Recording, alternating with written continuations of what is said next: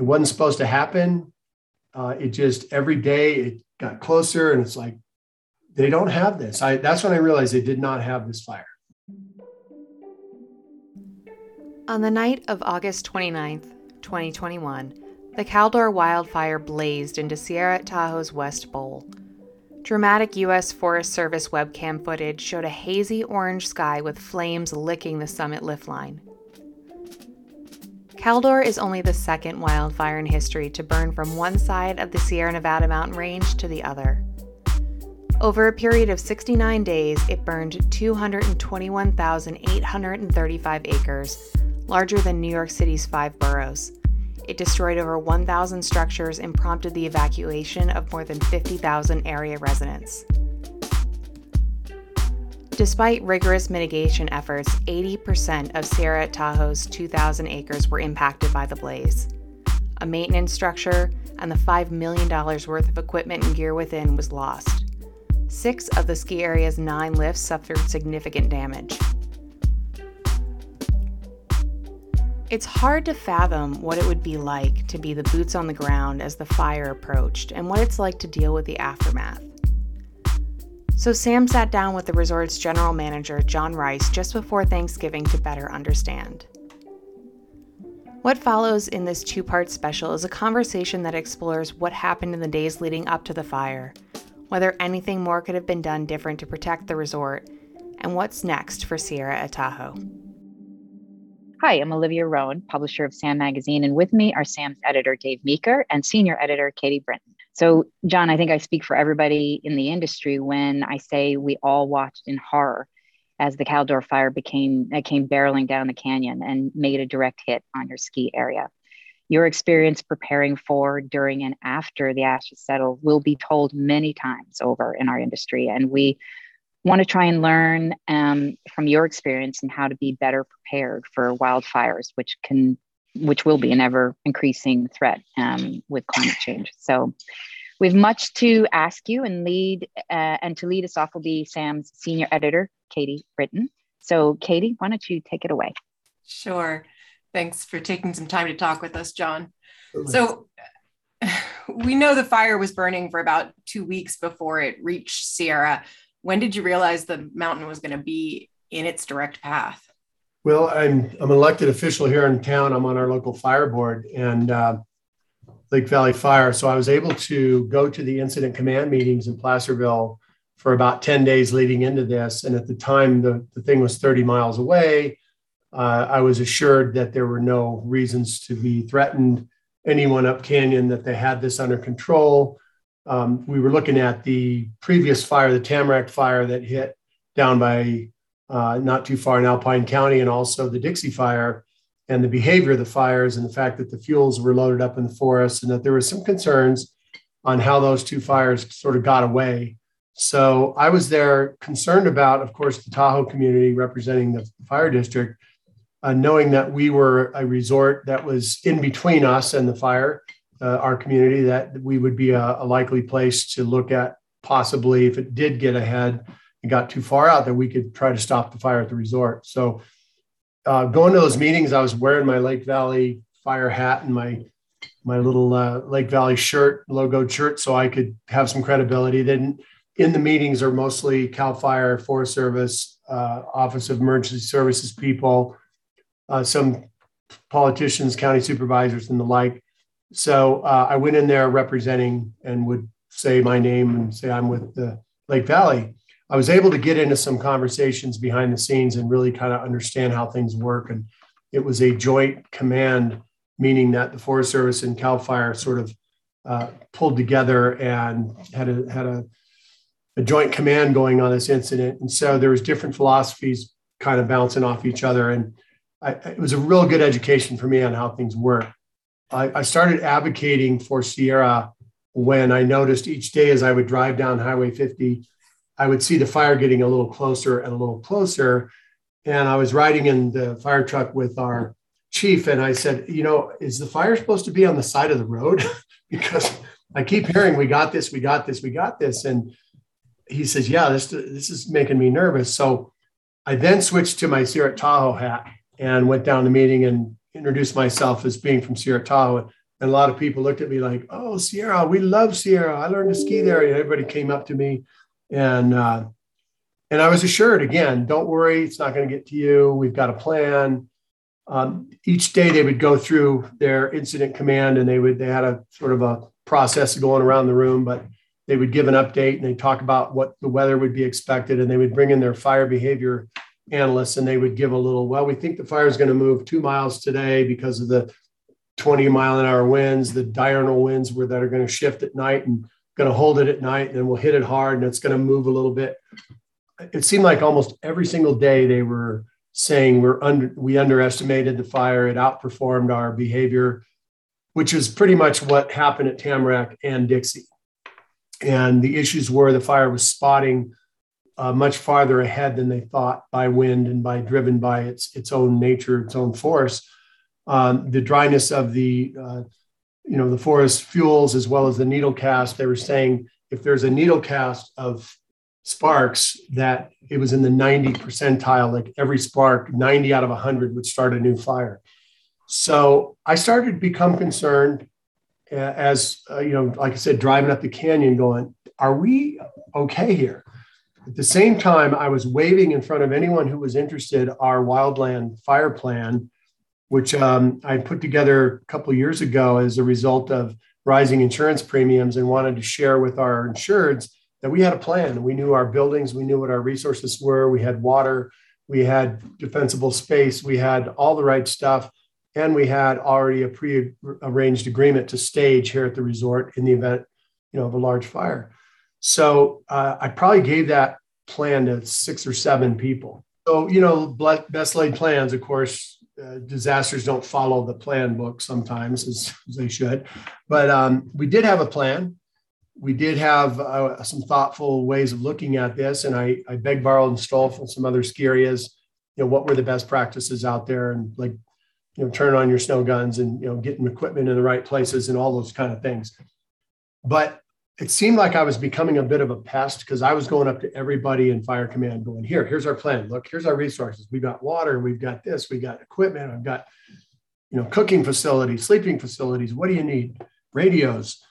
And I kept being told, don't worry. You're good. You're good. We got this. We got this. So now the fire is about 11 miles out. Now I'm getting a little more nervous. And it got to a place where really started to have to think, not just protecting the community as in my fire duties, but also the resort and, people's jobs and livelihood and just everything that went with that. So as it got to where it was then 3 miles away, I realized that there's a real good chance that they're not going to be able to stop it. And so I offered again, we are a place where you could potentially put up a good fight, if you will. And it seemed to me that their plans were just each day were not working. The fire was outperforming. The winds would come up, and you could see the fire continuing to move through the canyon. So that's when I became really nervous, when it was 3 miles away. And now there's this eerie color in the sky, and the smoke was unbelievable. And we were picking up ashes of like oak leaves, which are so far away from us. So it was casting all these pieces of burnt bark and black oak leaves. And I was like looking at them going, wow, it's coming. So what do? You've got your fire plan. How much did that serve you in your preparations versus like how much took you by surprise? From there, what I realized what they really needed was they needed to know what resources were available at the resort. Like how much water do we have? How much parking space that's free of any kind of trees and vegetation. I needed to really get them just a really short list, not a nice plan that had what the building materials were made of and that kind of stuff. And in doing that, put a one-pager together and just said, here's what we have. I've got a tank, 95,000 gallons of water. I've got radios, generators. I've got fuel. I've got this. I've got that. And again, went around and passed it around to everyone. I finally got the attention of a gentleman who said, maybe we should stage at Sierra. And I'm like, hallelujah. I was talking with Tim Cody. He went through the fire down in China Peak, and he said, had he not had them staged in their parking lot, China Peak would be gone. If you drive up there, it's black all the way, and you get to their little footprint of the resort. And he said, of course, they saved our little footprint because they were there in the parking lot. I said, I've been advocating for that. We already have an agreement in place. Well, rather than a full fire camp or a spike camp, they call it, which is a kind of a reduced version, what we were given was a staging site. And so the fire officials came in, they surveyed the area, they moved pretty quick, they put signs up, they brought a trailer in with ice and water in it. They said, we're getting porta potties, you're gonna have, tomorrow there's gonna be so much activity here. What we got were 60 dozers, heavy equipment dozers, a couple of fuel trucks, about 8 water tenders, and no fire crews. And essentially they were staging the equipment they were going to use to build fire breaks between us and the fire. And in case they needed it, between us and the next stop, which was Echo Summit. They kept kind of moving the perimeter of where the fire expectation would be. At the point it was at Strawberry Creek and what's an area called Pack Saddle Pass, which is to the west of here. They were pretty confident they were going to catch it there. They had done a lot of dozer lines in there. They were going to set some backfires. Well, of course, the wind shifted. It didn't follow the analyst behavioral plan and came over their containment lines, got into Strawberry. It was on the news, the little town of Strawberry. They set some backfires there. And then I knew now we're in trouble because I don't have fire crews. I have dozers. They're nice people. They're equipment operators. They're not firemen. Got all these dozers in the parking lot. I've got all these trucks. And I went up to the person in charge and I said, what are we doing here? And, then a couple of trucks came up, a couple of strike teams came up from the lake that were put together by multiple agencies around Lake Tahoe. So you had North Tahoe, South Tahoe, Lake Valley, Tahoe Douglas, put 2 strike teams together. And the battalion chief came up, who works for us, and said, Mr. Rice, we're here. We've got 2 crews. We're ready to go. Where do you need us? And I said, well, go talk to the person in charge. They went over to talk to the person in charge. And I said, this is Chief Pevenage from our local fire department. And he's got 2 strike teams. And he said, what's the plan? And the dozer boss said, we don't have one. And he looked at me like we don't have one? Like, is that no plan? She goes, no plan. We're kind of on standby. And it was on the radio. And at that point, we could hear on the radios that the fire had jumped from Strawberry to the next close spot, which is Camp Sacramento, which is literally on the other side of the West Bowl. So then it was like, we're in trouble now. Now I know we're in trouble. We had turned on all of our, sprinklers and all that stuff. We'd done a ton of defensible space work. There was a crew from AIG Insurance that brought some Type 6 engines and some well-trained hotshot crews that provide services to homeowners to us. That was sent by Tim Hendrickson and the crew out at Mountain Guard sent us these guys. They were awesome, by the way. They did a ton of defensible space work. They brought a material called Thermogel, which is it's an interesting story. So years ago, fire inspectors would go to these fires and say, what burned and what didn't burn? And what they found, the one thing that didn't burn were baby diapers. So yeah, go figure. So he said, it must be the material in the baby diapers. So he pulled out the gel material and basically made that material liquid and sprayed it on a building, tried to light the building and it wouldn't burn. So essentially they sprayed all of our buildings with Thermogel. You can actually buy it. It's like $500 a gallon or something, but everything that was sprayed with Thermogel survived. Wow. Which is interesting. So they went into action doing that work for us. We had done all the defensible space work. One of the things they showed us is where the black ashes and the leaves and the things had been coming in, wherever that would collect, they said, that's where the fire is going to go. And so you do all the work and you think you're done, but then you'd go to these little nooks and crannies and you'd see that's where the stuff moves when the wind blows it. So we paid special attention to those areas where stuff collects, like under buildings, around the corner. It would eddy around the corner and could sneak in that way. They were duct taping every single vent on every building where sparks could get in through a vent.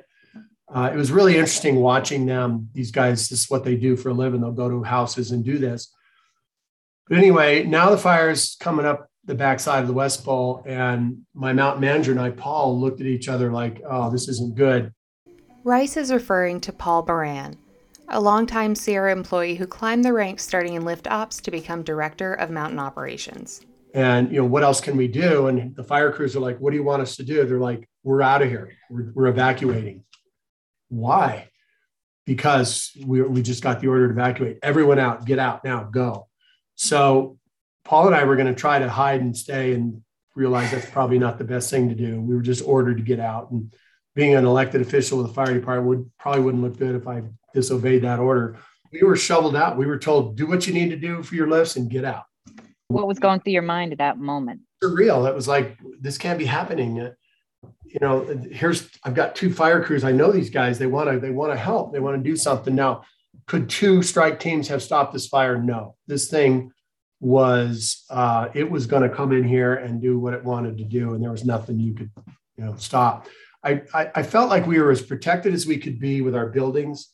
Our lifts somewhat didn't know that quite the intensity that it would come in with. So to that end, I think I underestimated how much damage there'd be, because I've seen fires go through the forest and they kind of find little fingers and they work their way down little channels and where the wind blows and where the fuels are.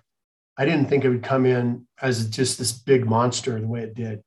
And it basically probably reached its peak of its heat and its travel and speed and own generated winds right at the base of the West Bowl. And that's where it just came in like no one. I've seen some videos that some of the firemen have showed me, and they're hard to watch. It's just like, wow. So even those 2 crews, there was a point when a couple of the crews that were here that stayed, they were catching, any kind of spotting they could get. They were putting every single spot out. They were going around the buildings in the base area and on the slopes and doing everything they could to put out spot fires. But they reached the point where they were concerned that they might be caught inside this fire as well. They could have been okay in the parking lots. That's what we've learned. Everything we had in the parking lots was fine. All the equipment, everything we left out, the older snowcats, the wrought iron, all that stuff was fine. We had put everything inside one building that we thought, it was the 3 Little Pigs story here, that the brick building foundation, concrete block is not going to burn. That's the safest place. We put all of our brand new snowcats and winch cats in there, all of our snowblowers, snowmobiles. We packed it to the gills thinking this place is going to be solid. That building caught on fire. And according to one of the witnesses, biggest ball of flame he's ever seen in his life. And he said there was nothing that was going to stop that fire from taking that building. And here's all these wooden buildings all throughout the resort. Nothing. So was the brick building didn't have the thermogel on it? No. 5 sprung tents, no damage other than at the West Bowl, a little bit of shrinkage from the heat. But in that shop, there were I-beams that are 2-foot I-beams that were like spaghetti, melted like spaghetti. So they're guessing north of 2,000, 3,000 degrees of heat in that building. So the real bummer for me was I had a call about a week before this event when the fire was still 12 miles away. One of my mechanics saying, hey, should we get our tools out of the shop? I said, why? And he goes, because this is our livelihood. This is my whole life is in that tool chest. I said, no, you're good. You're good. You're in the brick building. You're fine. If anything's going to burn, that's the last thing that's going to go. And it turns out to be the only building that went. So, we definitely made a bad call. I did on that one, but I went through an earthquake in Big Bear, and now this at ski areas. And you see it in tornadoes, you see it in hurricanes. Natural disasters take their path where they want to go. You can't stop it. In Big Bear, there was a house built by a contractor next to the house built by the same contractor. One of them is totaled and the other one, not a scratch. And we saw the same thing here. There's a wooden outbuilding next to the shop that's made of wood that had waste oil in it that should be flammable, that has no signs of anything. And 10 feet away is a complete destructed building. So, catastrophes have their own kind of path in mind of where they're going. So things you can't predict.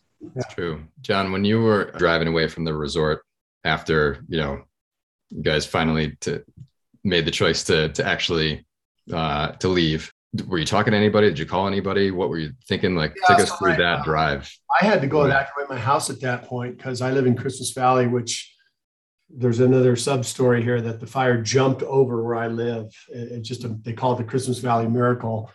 And if you saw the map, you'd go, wow. So I had to go evacuate my own house. I had so much confidence that nothing was going to happen to my office. Everything I had put in boxes, I put back in my office. And I said, I have confidence that we're going to be okay. This fire's not going to destroy the building. It didn't. I wish I could trade my office for the shop. I wish I'd much rather have this gone. But, you know, all the memorabilia, worked in the ski business for 40 years and whatever, I was okay with it. I left it all here because I had that much confidence. Not so much what might happen with the wildfire, but I had no idea the amount of damage that would be done to the forest and to our chairlifts. When I got to my house, you couldn't hardly see through the smoke. There were police driving around saying, evacuate now, get out now. Like, it wasn't like you've got 12 hours to pack. It's like, grab whatever and go. And my daughter was there and she had a couple things and we basically threw it in a truck, and I helped the neighbor throw some things in his truck, and everyone was scrambling around, and drove down to the Tahoe Keys down by the lake where I figured, yeah, I'll be safe here. John and his family evacuated their home and had to evacuate and relocate twice more in the following days as the evacuation line continued to move in advance of the Caldor fire. It wasn't supposed to happen. It just, every day it got closer, and it's like, they don't have this. That's when I realized they did not have this fire. It was out of their control, and they were just running alongside of it, kind of guiding it along, trying to figure out, you know, there was a lot of stories, a lot of heroes. As I mentioned, I've watched some videos of people that were here that night, and I can't even, it's just incredible. Where are you at with communicating, you know, with the staff when things are so urgent and, you know, now you got to go? And how are you, or are you at this point, or is it everybody's just going back to their homes and worrying about their own families? The road had been closed about 4 days prior, so no one could get here. I was getting in basically with my fire pass is how I was getting in, getting through relationships with Highway Patrol and the road closures. I was able to sneak in, and my mountain manager and I, so it's just the two of us. So everyone else was busy evacuating their own homes, but I did have 2 mechanics come up that got through. We actually kind of helped get them through. And they were out there working on the lift side, getting lifts started, getting the generators going. And we're here right up to the point of when we were asked to leave as well. So I had a total of 4 people that were preparing and doing what they could as best we could. John, it sounds like your relationship with the Lakeview Fire Department and being able to wear that other hat and be in those meetings was really important to your ability to, I mean, obviously there was a lot of damage, but for the parts of Sierra that we were able to save, being dialed in there and that relationship with Mountain Guard and the crews that came in there, it seems like you were able to do a lot in advance of the fire getting to the resort. Yeah, I can't emphasize enough the relationship. I think every resort probably has an annual walkthrough with their local fire jurisdiction, and they look at their buildings and check their extinguishers and that. But going a step further, the learning that happened with the AIG crew, they were here for about a week prior to the fire, and we didn't pay them. They were sent as a gift. And this was a kind of a first for them to go to a commercial property. They had been mostly doing work in the city and urban wildland interface areas. And so when they first showed up, here's all these red trucks and these guys get out, and I'm like, oh geez, who are these guys? So I said, hey, where are you from? You know, he said, well, we're based out of Oakland. Oh, okay. Where are you from? Well, we're in Denver. How about you? Arizona. I'm like, okay, all right. I'm thinking, oh geez, they don't know anything about the mountains. So I asked this one kid, I said, have you ever been to a ski area before? And he goes, yeah, I have a season pass at Sierra. I grew up skiing here. This is my favorite resort. And I'm like, oh, okay. So you know your way around. He goes, yeah. I said, that's great. And he goes, I want to get married here. In fact, I'm like, wow. So I asked the next guy, what's your story? He goes, I worked at Mammoth for 9 years. And then I drove snowcats. And then I worked fire up in Bishop. And I was like, really? So now I'm starting to feel good. Like, okay, I got a couple of guys that know mountains. They understand it. And then I asked the head guy, I said, so what's your background? He said, I'm retired Cal Fire. And And I said, oh, I said, do you still interface with some of the guys? He goes, yeah. And he goes, the guy running the fire right now, I mentored him. I'm like, really? So at the next time I went down, I asked the guy, this is when the fire's still far away. And I said, do you know this guy, Doug? And he goes, yeah. He goes, I love that guy. He taught me everything I know. So I had more confidence in that crew. The one thing that I found out on these fires, when they last for weeks like this, they change the guard every couple of weeks. Like you'll have a fire crew, they'll have all their analysts, they'll have all their stuff, and they'll go, okay, well, our team is just about done and team 12 is coming in next week and we're going to start transitioning. And there is no question that there's a 1 or 2 day sort of hiccup that happens as they're transferring control and incident command. And I think they do it to keep their minds fresh and bring in new thoughts and that, but there's no question that there's a significant transition time that affects decisions. So it's getting to know new people. And again, I wore the fire hat when I needed to, and then I put the Sierra hat when I needed it. And I had both hats in the car and leveraged that the best I could. They eventually moved the fire incident command. Once it got to us, they moved it down to one of the casinos, and they were doing their updates in that. So I could get to it, but again, they're all different people, all new faces, all new. They're from all over. They're from Montana, Nebraska, California, Oregon, from all over the place. Virginia. So you're reintroducing yourself throughout this whole thing. Wow. So it would be fair to say that communication throughout this process was one of the challenges. Critical. And, it helped. The relationships that we built for years with law enforcement was key because they're standing at all these, road closures. And if you don't know the guy, it doesn't matter who you are, you're not getting through. They didn't care that you ran a ski area or you were the head of operations. Didn't matter. If you didn't have a pass, an access pass, you weren't getting through.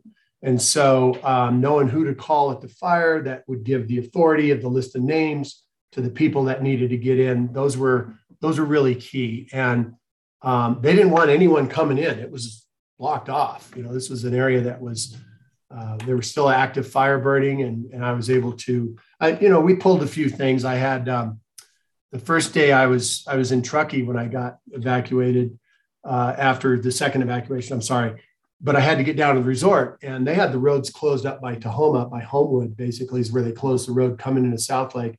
It was closed on 50 and it was closed at the bottom of Spooner Summit. So you couldn't even get into the Tahoe Basin. I mean, it was like serious lockdown on the entire community of South Lake Tahoe. Join us for the second part of this 2-part special where we continue the conversation with John Rice about the aftermath of the Caldor fire and the long-term impacts on Sierra. And in the spirit of supporting the Sierra team, subscribe or renew your subscription to SAM Magazine by the end of January 2022, and 10% of proceeds will go to the employees of Sierra at Tahoe Caldor Fire Relief Fund. Head to www.saminfo.com and click subscribe. Our theme music is by Breakmaster Cylinder. The Pod SAM advisor is Alex Kaufman. I am Sarah Bordeev, and thank you for tuning in to Pod SAM.